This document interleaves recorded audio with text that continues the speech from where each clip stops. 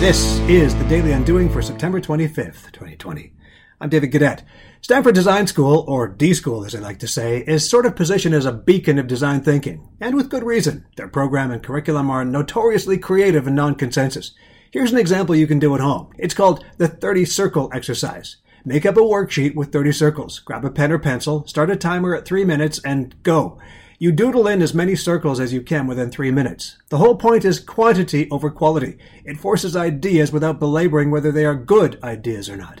We kneel at the feet of quality, with all of its polish and assurances. We dismiss quantity as reckless and short-sighted. The 30 circle exercise exposes the real truth. There's value in quantity. Value in doing that is unachievable when fixated on quality.